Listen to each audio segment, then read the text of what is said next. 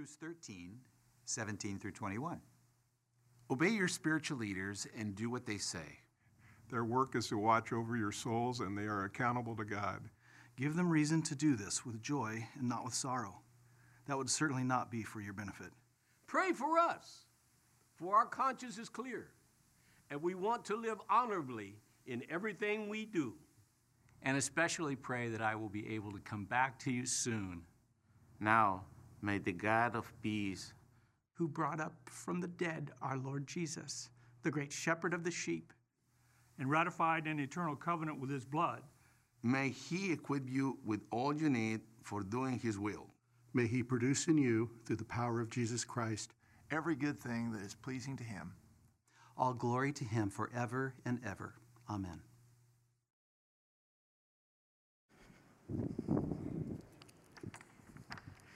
And good morning to you, and I am the aforementioned Dave Mitchell, and good to be with you. Good to hear from our elders. We appreciate them, and the text today is really dealing with our elders, but it's also dealing with you and me, and so it's great. You know, one of the things I love about our Calvary Christian School is that throughout most of this year, they've been meeting in person. They're actually gathering in the classrooms with the teachers and learning in a wonderful setting that's been safe, and we've not had any really trouble with that. One of the beautiful things is today we get to actually meet inside and to gather together and to be able to see each other. Some people I haven't seen in a year. And so it's just kind of a crazy thing, isn't it? We're all part of the body of Christ, and yet there's been this time of separation. And I'm glad we're inside because I hate what the wind does to my hair. And so it's great. I'd be brushing all the time just to... It's a joke. I know I don't have any hair. Listen, last week we learned about the importance of Jesus Christ, that we want to focus on him. He is the center focus. Everything depends on him. He is the foundation of our lives. Our salvation couldn't exist without Christ. Our sanctification couldn't exist without Jesus Christ. And one of the beautiful things that Jesus did as he went up into heaven is that he commissioned his apostles and the other believers around him, that he says, I want to spread this gospel around the world. And one of the ways that we're going to accomplish this is the Holy Spirit is going to come in Acts chapter 2, and he's going to fill you, he's going to baptize you, he's going to change you, and he's going to form you into a body. And so Jesus says, I'm not leaving you abandoned, I'm sending the Holy Spirit to unite you together so that we become the body of Jesus Christ. And so even as we talked about the importance of Christ last week, I'd like for us to now focus in Hebrews chapter 13, 17 through 19 on the reality of what a body of Jesus Christ should be all about. It's important that the body is healthy so that we function well under the leadership of the head. And so this morning we're going to read through Hebrews chapter 13, verses 17 through 19. And you may not have it in your hand, but I just want to highlight there is actually an outline that's available for you. There's more on this outline than I'm ever going to cover here on a Sunday morning. But I know for a lot of us, I like outlines. I like to read on my own. And for those of you who want additional information, it is all available for you there as well. So we want to talk about what it takes to have a body that is healthy. Certainly want physical health, but we want spiritual health in the body that is Jesus Christ. And so one of the things that Christ taught us through this apostle who wrote the book of Hebrews are these truths about leaders. He says this to us, and the elders just read it. I'll read it again for us. Obey your leaders and submit to them, for they keep watch over your souls as those who give an account. Let them do this with joy and not with grief. He doesn't want it to be a miserable job for them, so that would not be unprofitable for you. Pray for us, for we are sure that we have a good conscience, desiring to conduct ourselves honorably in all that we do. And I urge you all the more to do this so that I may be restored to you soon. I always want to say it's Paul who wrote this book. We don't know. But whoever the author was, he wanted to return to be with them. And so the emphasis for us this morning is to how to get to this point of a healthy, growing church. One of the problems that was going on in the Hebrews is the lack of maturity. If you recall, we spent some time in Hebrews chapter 5 and 6. In chapter 5, verse 12, it says, "For though this time you ought to be teachers," in Hebrews 6:1, he says, "Let us press on to maturity." One of the things that happens in a church sometimes whether in America or around the world, is the lack of growth, the lack of achieving maturity in all that they do. So the author, as he challenges them, he says, I want you to grow in maturity in all that you do. It's where members and leaders work together cooperatively. And that's the emphasis here. Part of this passage in 17 through 19 is all about what members should do. Part of it is what leaders should do.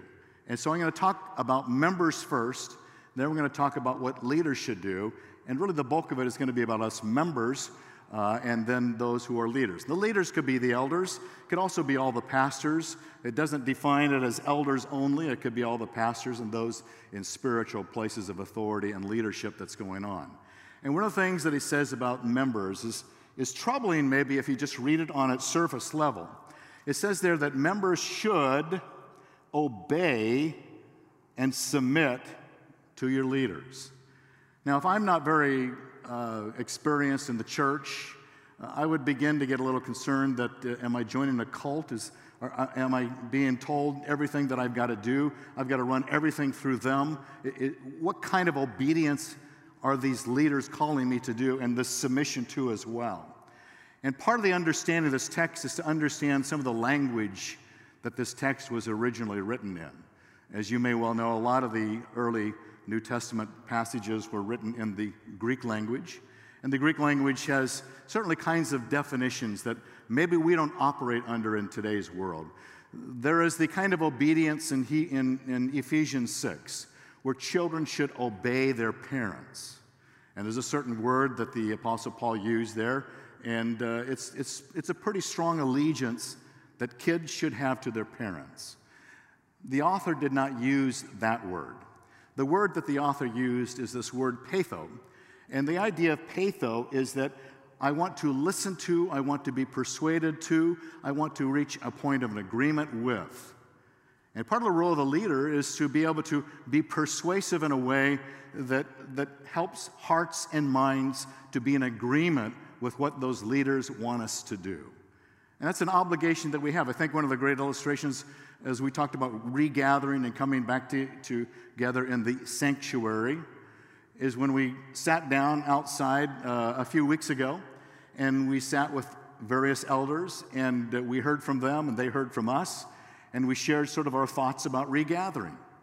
I thought that's a great example of obedience as it's defined here in this text.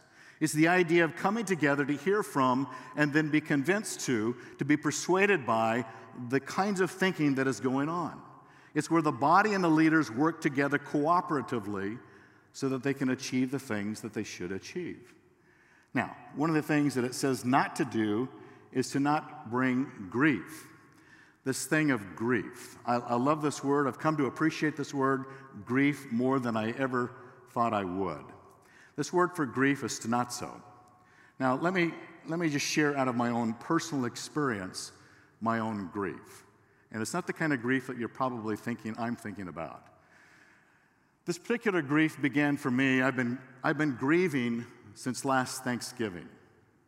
And you say, well, Dave, in what way have you been grieving? Well, after Thanksgiving Day, I woke up and I had this intense back pain that went all the way down my leg to my big toe. And I suffered under this intense pain for weeks, and finally I went to urgent care and says, man, I got all this terrible pain, what's going on? I ended up talking to about 4 or 5 different doctors trying to figure out what's going on, and one doctor finally diagnosed it and says, you have sciatica pain. Every time I mention sciatica pain, somebody says, I've had that, or I know someone who has that, right? How many of you have had sciatica pain? Okay, there we go. Well, so you know the kind of pain that I'm talking about. So it was so debilitating for that first month between Thanksgiving and December of Christmas. I basically would spend most of my time in bed. Just heating pads, cold pads, just trying to get through it, taking the medicines. The doctors went through MRIs, went through x-rays, and all that kind of wonderful things that you get to do. But the pain was the most intense pain. I've never had pain like sciatica pain. And those of you who have been there, you know what I'm talking about. It's intense. And so finally they did the MRI, and they looked at me, and here's what the doctor told me was my problem. He says, you have a narrowing around your nerve that is causing that nerve to send shooting pain all the way down, literally to your big toe. And he said the problem is what we call stenosis. Stenosis. What is stenosis? Stenosis is a blockage of a very narrow passageway so that this nerve is being squeezed by this blockage that's going on. Sometimes there's stenosis in an artery where you can't get the blood flow to go. But in this case, it was stenosis of the nerve. Now, here's why I am sharing with you. This isn't group therapy for me, but I just wanted to share with you that experience because it relates to this word for grief. Because the word grief, stenozo, comes from the Greek word stenos, and the word stenos is where we get the word stenosis from. Stenosis is a blockage that crimps the ability for either blood flow or nerves to pass through it. And the author of the book of Hebrews probably didn't know about sciatica pain, but he was describing the kind of intense pain that sometimes we can create for those in leadership. And stenosis. Sometimes there is spiritual stenosis. There's a spiritual closing in, narrowing, causing blockage so the Spirit of God cannot flow through and accomplish all the church should be able to accomplish. And so this word for grief is a concerning word because I don't want either anything in my life to be a stenosis to the leadership of Calvary Church or to any other Christian leader elsewhere. And so we need to be aware of what causes stenosis in a church. What causes that inability and that narrowing, that narrow thinking that causes a blockage that disables the healthy growth of a body. One of the things that I learned from the doctors is that, Dave, you need to strengthen your core muscle, which is my stomach. I said, I got a lot of stomach down there, and so there's a lot there I need to work with. And he said, the stronger your core muscle is and the more aligned your spine is, the less the stenosis will be a problem. And I thought, isn't that true spiritually? The stronger our core beliefs are and the more aligned our members are with leadership, the greater the ability to be able to function in a healthy way. So I thought, what are ways that stenosis happens in a church? And so I'm just going to share a little bit about my experience, having been doing this for a number of years, of those things that I think causes grief, and just sort of drill down on that one point. There's a lot of other points that could be drilled down on, but I just want to emphasize something as I have an opportunity here this morning to drill down on something that I think is critical for the church, for the body of Christ to be a healthy, growing church. There's a couple of passages that I wanted to draw your attention to that's in the screen. In 2 Timothy, the Apostle Paul writes to Timothy, who is a young pastor. He's helping him and the elders to be quality leaders. And he says to them, but avoid worldly and empty chatter, for it will lead to further ungodliness, and their talk will spread like gangrene. One of the things the Apostle Paul was telling them and telling Timothy is that I want you to be careful about those things that are become important to you. And in my view, there are certain things that I might be talking about that might be like a spiritual stenosis and cause grief. Another great passage that is in the Timothy section, it says, nor pay attention to myths and endless genealogies, which give rise to mere speculation rather than furthering the administration of God, which is by faith. I love that emphasis. One of the challenges that we will face at times as a church, and this all goes to the big church, but also goes to Calvary Church, so that we are a healthy, functioning body where there's no stenosis that's causing blockage, is that sometimes what I begin to emphasize in my life sort of loses its traction because it's not being addressed. It's not addressing the administration of God, which is by faith. The word administration there means stewardship. It's talking about the stewardship of all that Christ has brought to me. To rule over it as a good steward. the gospel of Jesus Christ, the teaching of God's word, the fundamental truths of core beliefs that helps us to be aligned in a healthy, growing church.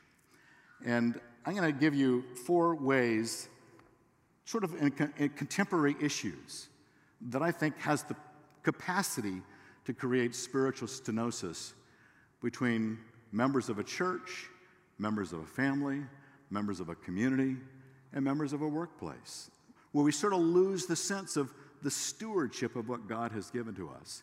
And some of these are controversial. Some of you will not agree with everything that I'm about to say, and I will brace myself for the response that you give to me. But let me give you 4 things. 4 things that I think creates an opportunity for stenosis. Number 1, pandemic. The pandemic, should you wear a mask? Should you not wear a mask? Should you get the vaccine? Should you not get the vaccine? Who caused this pandemic? Where did it come? Should we blame certain cultural groups? Should we blame certain countries? And we get all these things, and we want to get on Facebook and we make our point. Secondly, the whole idea of politics. Who we voted for in the presidential election. I'm for this person or I'm for that person. I like these issues, I don't like those issues. I don't like that congressperson, I do like this congressperson. And I begin to say on Facebook and Instagram and Twitter and TikTok, and I find all these vehicles to make my claim on these very important issues to me. And a lot of them are important issues. The Congress just passed this thing called the Equality Act. Those are concerning to us. And we should exercise our rights and our privileges of communicating about those things. Pandemic, politics, protests. Where were you on January 6th? Where were you in various other states where there were protests going on? Downtown Los Angeles. And where you stand on those protests, and sometimes we just want to put in Facebook and Instagram and all these social media, all the ways that I think I should express my viewpoint on that. And we have every right to do that. And then the last one is prejudice. Pandemic, politics, protests, prejudice. There's a lot of prejudice in this country yet. And how I view certain groups of people, whether based upon race or gender or age or socioeconomic status, homelessness, etc. We begin to want to put people in boxes, and we don't see the person anymore. We simply see the box that we've put them in, whether it's a political box, a pandemic box, a prejudice box, and we no longer see the person, but we see the box that we've created and say, in general, this is the way those people are. And we just classify those people this way based upon the pandemic, politics, prejudice, and the protests as they exercise their freedom to speak about those things. Those are 4 areas that I've noticed even in my own life. Remember, a member of our family, if I might share personally, sent an email to a number of us in our family, and I hadn't asked for it, but it came. It was a kind of a treatise on these 4 areas that I just talked about. And this person expressed their viewpoint about it very adamantly, very strongly. And so I didn't really respond at first, and I thought, well, you know, there's another point of view on these things. So I emailed this family member back, expressing another point of view. And then he emailed me back, expressing additional points of view. And then I emailed him back additional information that I thought he needed to know. And we went back and forth a number of times. And the more we went back and forth on a lot of these issues, suddenly it began to hit me. Am I going to divide our family over issues like this? And then he finally responded, and I finally responded to him, I don't think we're getting anywhere. And he says, you know, I want to bless your family. Thank you for who you are. And I said, hey, thank you for who you are. Let's just close the door on this discussion because we're not getting anywhere. The challenge is that it's easy for me and maybe for some of you to get so worked up about things like that that it has the opportunity to divide families, communities, neighbors, co-workers, and church members and leaders. And when the Apostle Paul writes this, here's a way that I like to think about it. I've used this chart for a number of years now. In fact, 30 or so. It helps me. It helps me to be aligned and to stick to core. In the world of biblical truth, there are those foundational things that are true, that are commands of God, and I'm never going to waver from that. The doctrinal statement that is part of Calvary Church, those are foundational things. Those things should unite us. There shouldn't be any differences of opinion. It's not an agree to disagree on some of those matters. It's either this is what we agree to, or you shouldn't be part of the family called Calvary Church. And then there are issues that are what I call supplemental issues. There are things that are opinions that people love to express that I will consider, I will think through, I will weigh what you have to say on those. And then there are incidental things of how I feel about this, that, or the other thing. How do I feel about Tampa Bay Buccaneers? Should Tom Brady have gone from the New England Patriots? I mean, these are incidental. These are, who cares? Well, Tom cares, but the rest of us, who cares?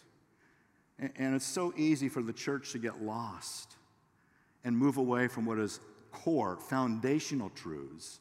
And the pandemic and the politics and the prejudices and the issues like protests and there are intricate details that we need to understand. We need to deal with those things. And I think the foundational truth about a lot of those things is that God has called me to love all people regardless of their race, their gender, their age, or their belief systems, or their politics, or what they view about masks and things like that. I am called to love them empathetically, sympathetically, and humbly. And if I do that, I'm strengthening the core muscles and I'm removing the stenosis that can come between us. And so as I think about this passage, it's important that we as members don't cause stenosis by getting off on what is critical. I remember when I first started out in church ministry, my very first church, a woman called me up and she was frantic. She was panicked. She was so upset. Just my son. You've got to help my son, she said. I said, what's wrong with your son? I thought, is he in drugs? Is he want to commit suicide? What's going on? Well, he won't cut his hair. And I can't get him to cut his hair. And I remember we had fights over organ and piano versus drums and guitars. I thought, way back, see, this is a long time ago. For some of you think, man, how old is this guy? But it's that kind of stuff that in that era, it felt like what we're dealing with today. They're not nearly as important as the pandemic, the politics, and the prejudicial issues that we're dealing with. They're not nearly as important, but we always pass through these times where the church has allowed itself sometimes to become distracted into supplemental things that are opinions of people, and that there are what Paul calls in 1 Timothy, fruitless discussions of speculation. And I want us as a church to be healthy and solid by strengthening the core muscles of foundational truths that are biblically driven concepts that drive us, regardless of what anybody else thinks or says. And we love people empathetically, sympathetically, and with humility, and it'll cut through a lot of that stuff. That's the core. There's an example that I read just 2 days ago in the national news. This is not from Christianity Today, not from the Christian Post, not from Our Daily Bread, but from the national news. There was an article about Pastor Corey Brooks 3 days ago. Pastor Brooks is a pastor in Chicago, in a particular area called Woodlawn. Woodlawn is the worst, most violent county in Chicago area. Pastor Brooks says he grew up in Muncie, Indiana, but he came to Woodlawn because he wanted to make a difference. In Woodlawn, there are gangs that drive the neighborhoods. And there are two gang members in particular that were notorious in that neighborhood. They were known as the Bentley Brothers. The reason they were known as the Bentley Brothers, they made millions of dollars selling drugs, and they both drove Bentleys. And so these are the Bentley Brothers that Pastor Brooks became acquainted with. And he met with one of the Bentley Brothers, and he said to that Bentley brother, he says, there is a new sheriff in town, and I am him. And nothing gets by me. And the Bentley brother says, who do you think you're talking to? He says, I'm talking to you. And the Bentley brother says, don't you know who I am? I don't care who you are. And Pastor Brooks brought into that community of Woodlawn what he calls compassionate judgment. And they began to work amongst them. The news man who wrote this article said, well, Pastor Brooks, what makes a difference? Because Pastor Brooks in the article says he's a soft-spoken, very quiet man. How did you make a difference in the Bentley brothers? And Pastor Brooks said, I came here to start a church. The church can do powerful things. And then Pastor Brooks said this in the national news. He says, first, we start with Jesus. We start with Jesus. And then we bring them to a point of training into legal work. And the Bentley brothers came to Christ, were saved by Christ, not Pastor Brooks, but Pastor Brooks never lost his focus on foundational truth. Pastor Brooks could have easily gotten caught up in the politics, gun control, pandemic, prejudice, victimization. He could have gotten lost in a lot of things that we hear about. But Pastor Brooks says, I never lost the focus of why I'm here. I'm here to bring Jesus to people who need Jesus and to change lives. The gospel of Jesus Christ and the body of Jesus Christ in a healthy, functioning membership are always about the gospel of Christ. We're not here to straighten out every pandemic problem and every political problem and every prejudicial problem as much as we want to make an influence in people's lives, surely. But when anything else but Jesus and the gospel and the Word of God, the Bible, becomes our primary focus, anything else, we've lost the core, and stenosis begins to set in. And that's what I love about Pastor Brooks. The Bentley brothers have been saved and they've been trained, and the Bentley brothers now are Uber drivers. And if you call up an Uber driver in Woodlawn, Chicago, you will be driven in a Bentley. So you can see them driving around in their Bentley, and it says Uber right there on the windshield. Wow. And the Bentley brothers said, it's by the grace of God that I'm still alive. He's been in and out of prison for drugs. And now he says, God has changed my life. That is where you remember the foundational truths. And Pastor Brooks, God bless him. I encourage you to Google Corey Brooks because there's a video of all this, and I encourage you to take a look at it. But he never lost the core of why he went to Woodlawn. Not to straighten out every society ill, but to bring Jesus and let Jesus do his job, changing lives. As a result of that, we're able to function in a healthy way. There's other things that I encourage you to read on the outline that shows all the positive things that we can do. Some of the other negatives, there's divisive issues, there's damaging attitudes that sometimes get a hold of us, and those damaging attitudes include things like anger and bitterness and divisiveness of spirit, of in a rage, letting your truth be known but not in a loving way. And those are devastating things. Those cause stenosis as well. Remember, I was sitting here many years ago. I had the opportunity to sit here in the front row. This had to be, oh my goodness, about 15 years ago, 16 years ago anyways. And a man came up to me. He was upset with me for something that I was doing. And he stood there 2 minutes before the worship was to begin. And he just lambasted me with anger and told me all the things that were wrong with me and this church and the elders. I said, church is just about ready to start. I'd be glad to meet with you somewhere else and we can talk this through. He says, no, I just had to get it off my chest. And then he walked out. So he took it off his chest and put it on mine. So, we need to avoid that. I'm not saying that we do that anymore, but there have been days when that was sort of the norm. And we need to be the healthy church.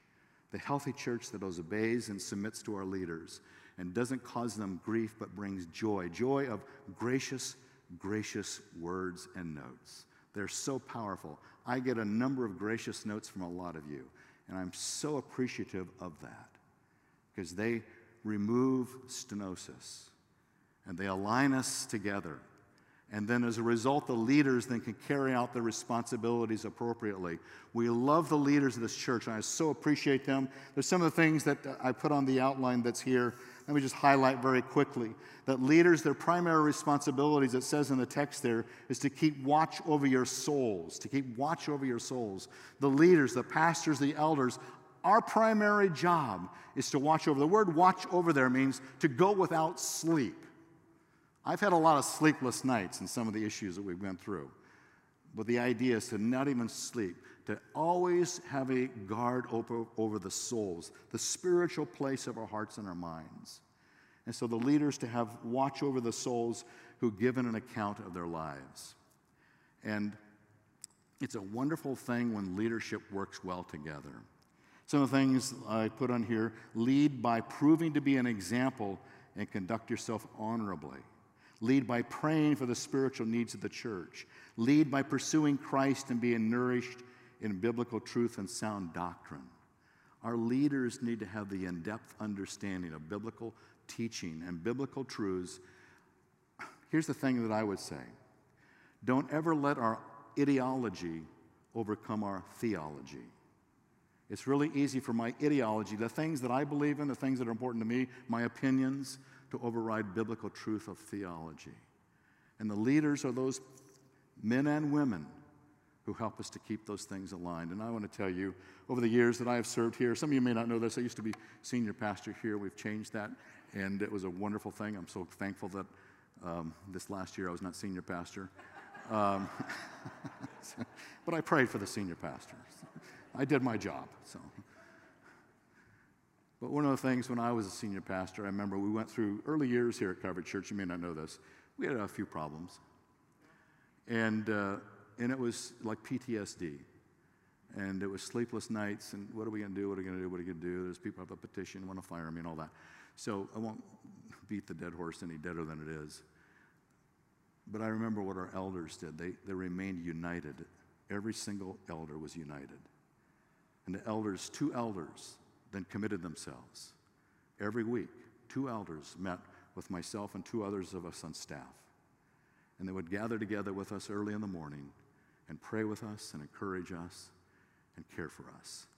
God bless leaders like that spend the time personally to engage with and oversee and watch. They watched over our souls, knowing all that we were going through. And the elders finally then sent Joy and me back to a conference back in Dallas.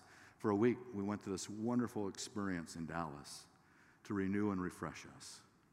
I love leaders that watch over their pastors and provide that kind of care and love and provision to renew them and strengthen them. Because pastors are dealing with this every day. And so leaders that do that are a blessing. And they strengthen the core so stenosis does not somehow sneak its way in to us. And so therefore, members, what we need to do is this. The apostle here who writes the book of Hebrews says, therefore, pray for your leaders, for they must give an account. Pray for them. They must give an account. One of the things that sort of haunts me a little bit, if I may share, that over this last year, God has brought the light of holy truth to pastors who are unworthy of the position. There are pastors who are known nationally and internationally for their role in their particular church that are international churches. And God has brought the holy truth into their lives to disclose the unworthiness of who they are. As an apologist that was most recently, after he passed away, found to have sexual immorality. And a lot of these pastors that way. God, over the years that I've seen, that I've been doing this job, God constantly comes along and says, you're not walking with me. I've given you plenty of time to repent. You've not repented. And I'm going to bring you to the light of truth so that people know that you are immoral and unworthy.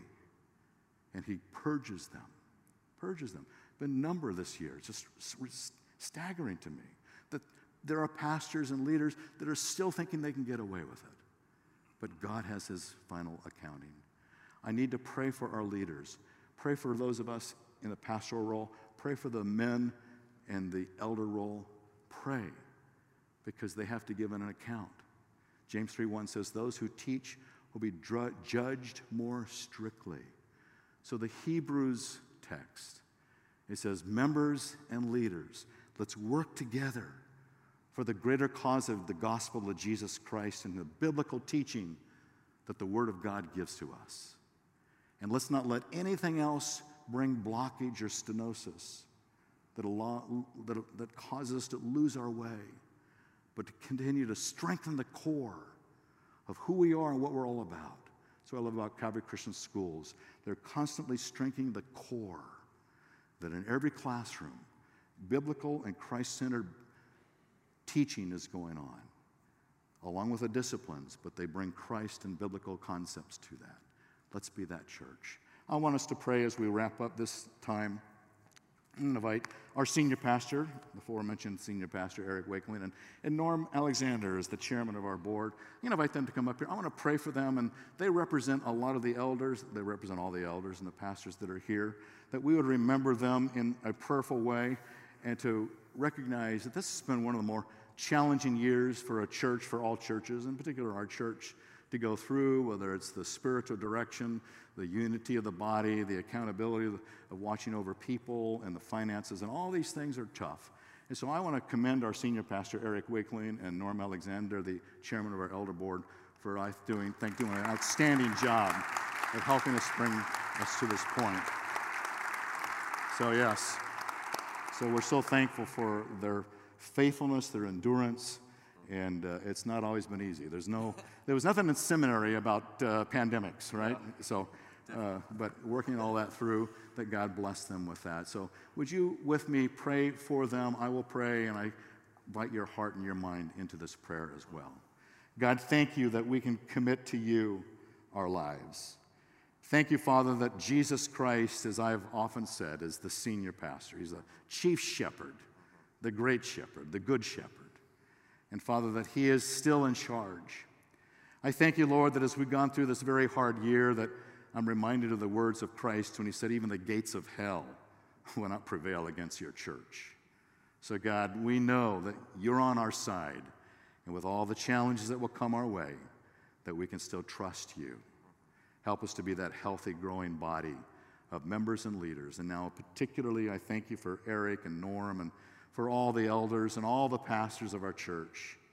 God, thank you for their faithfulness, their endurance.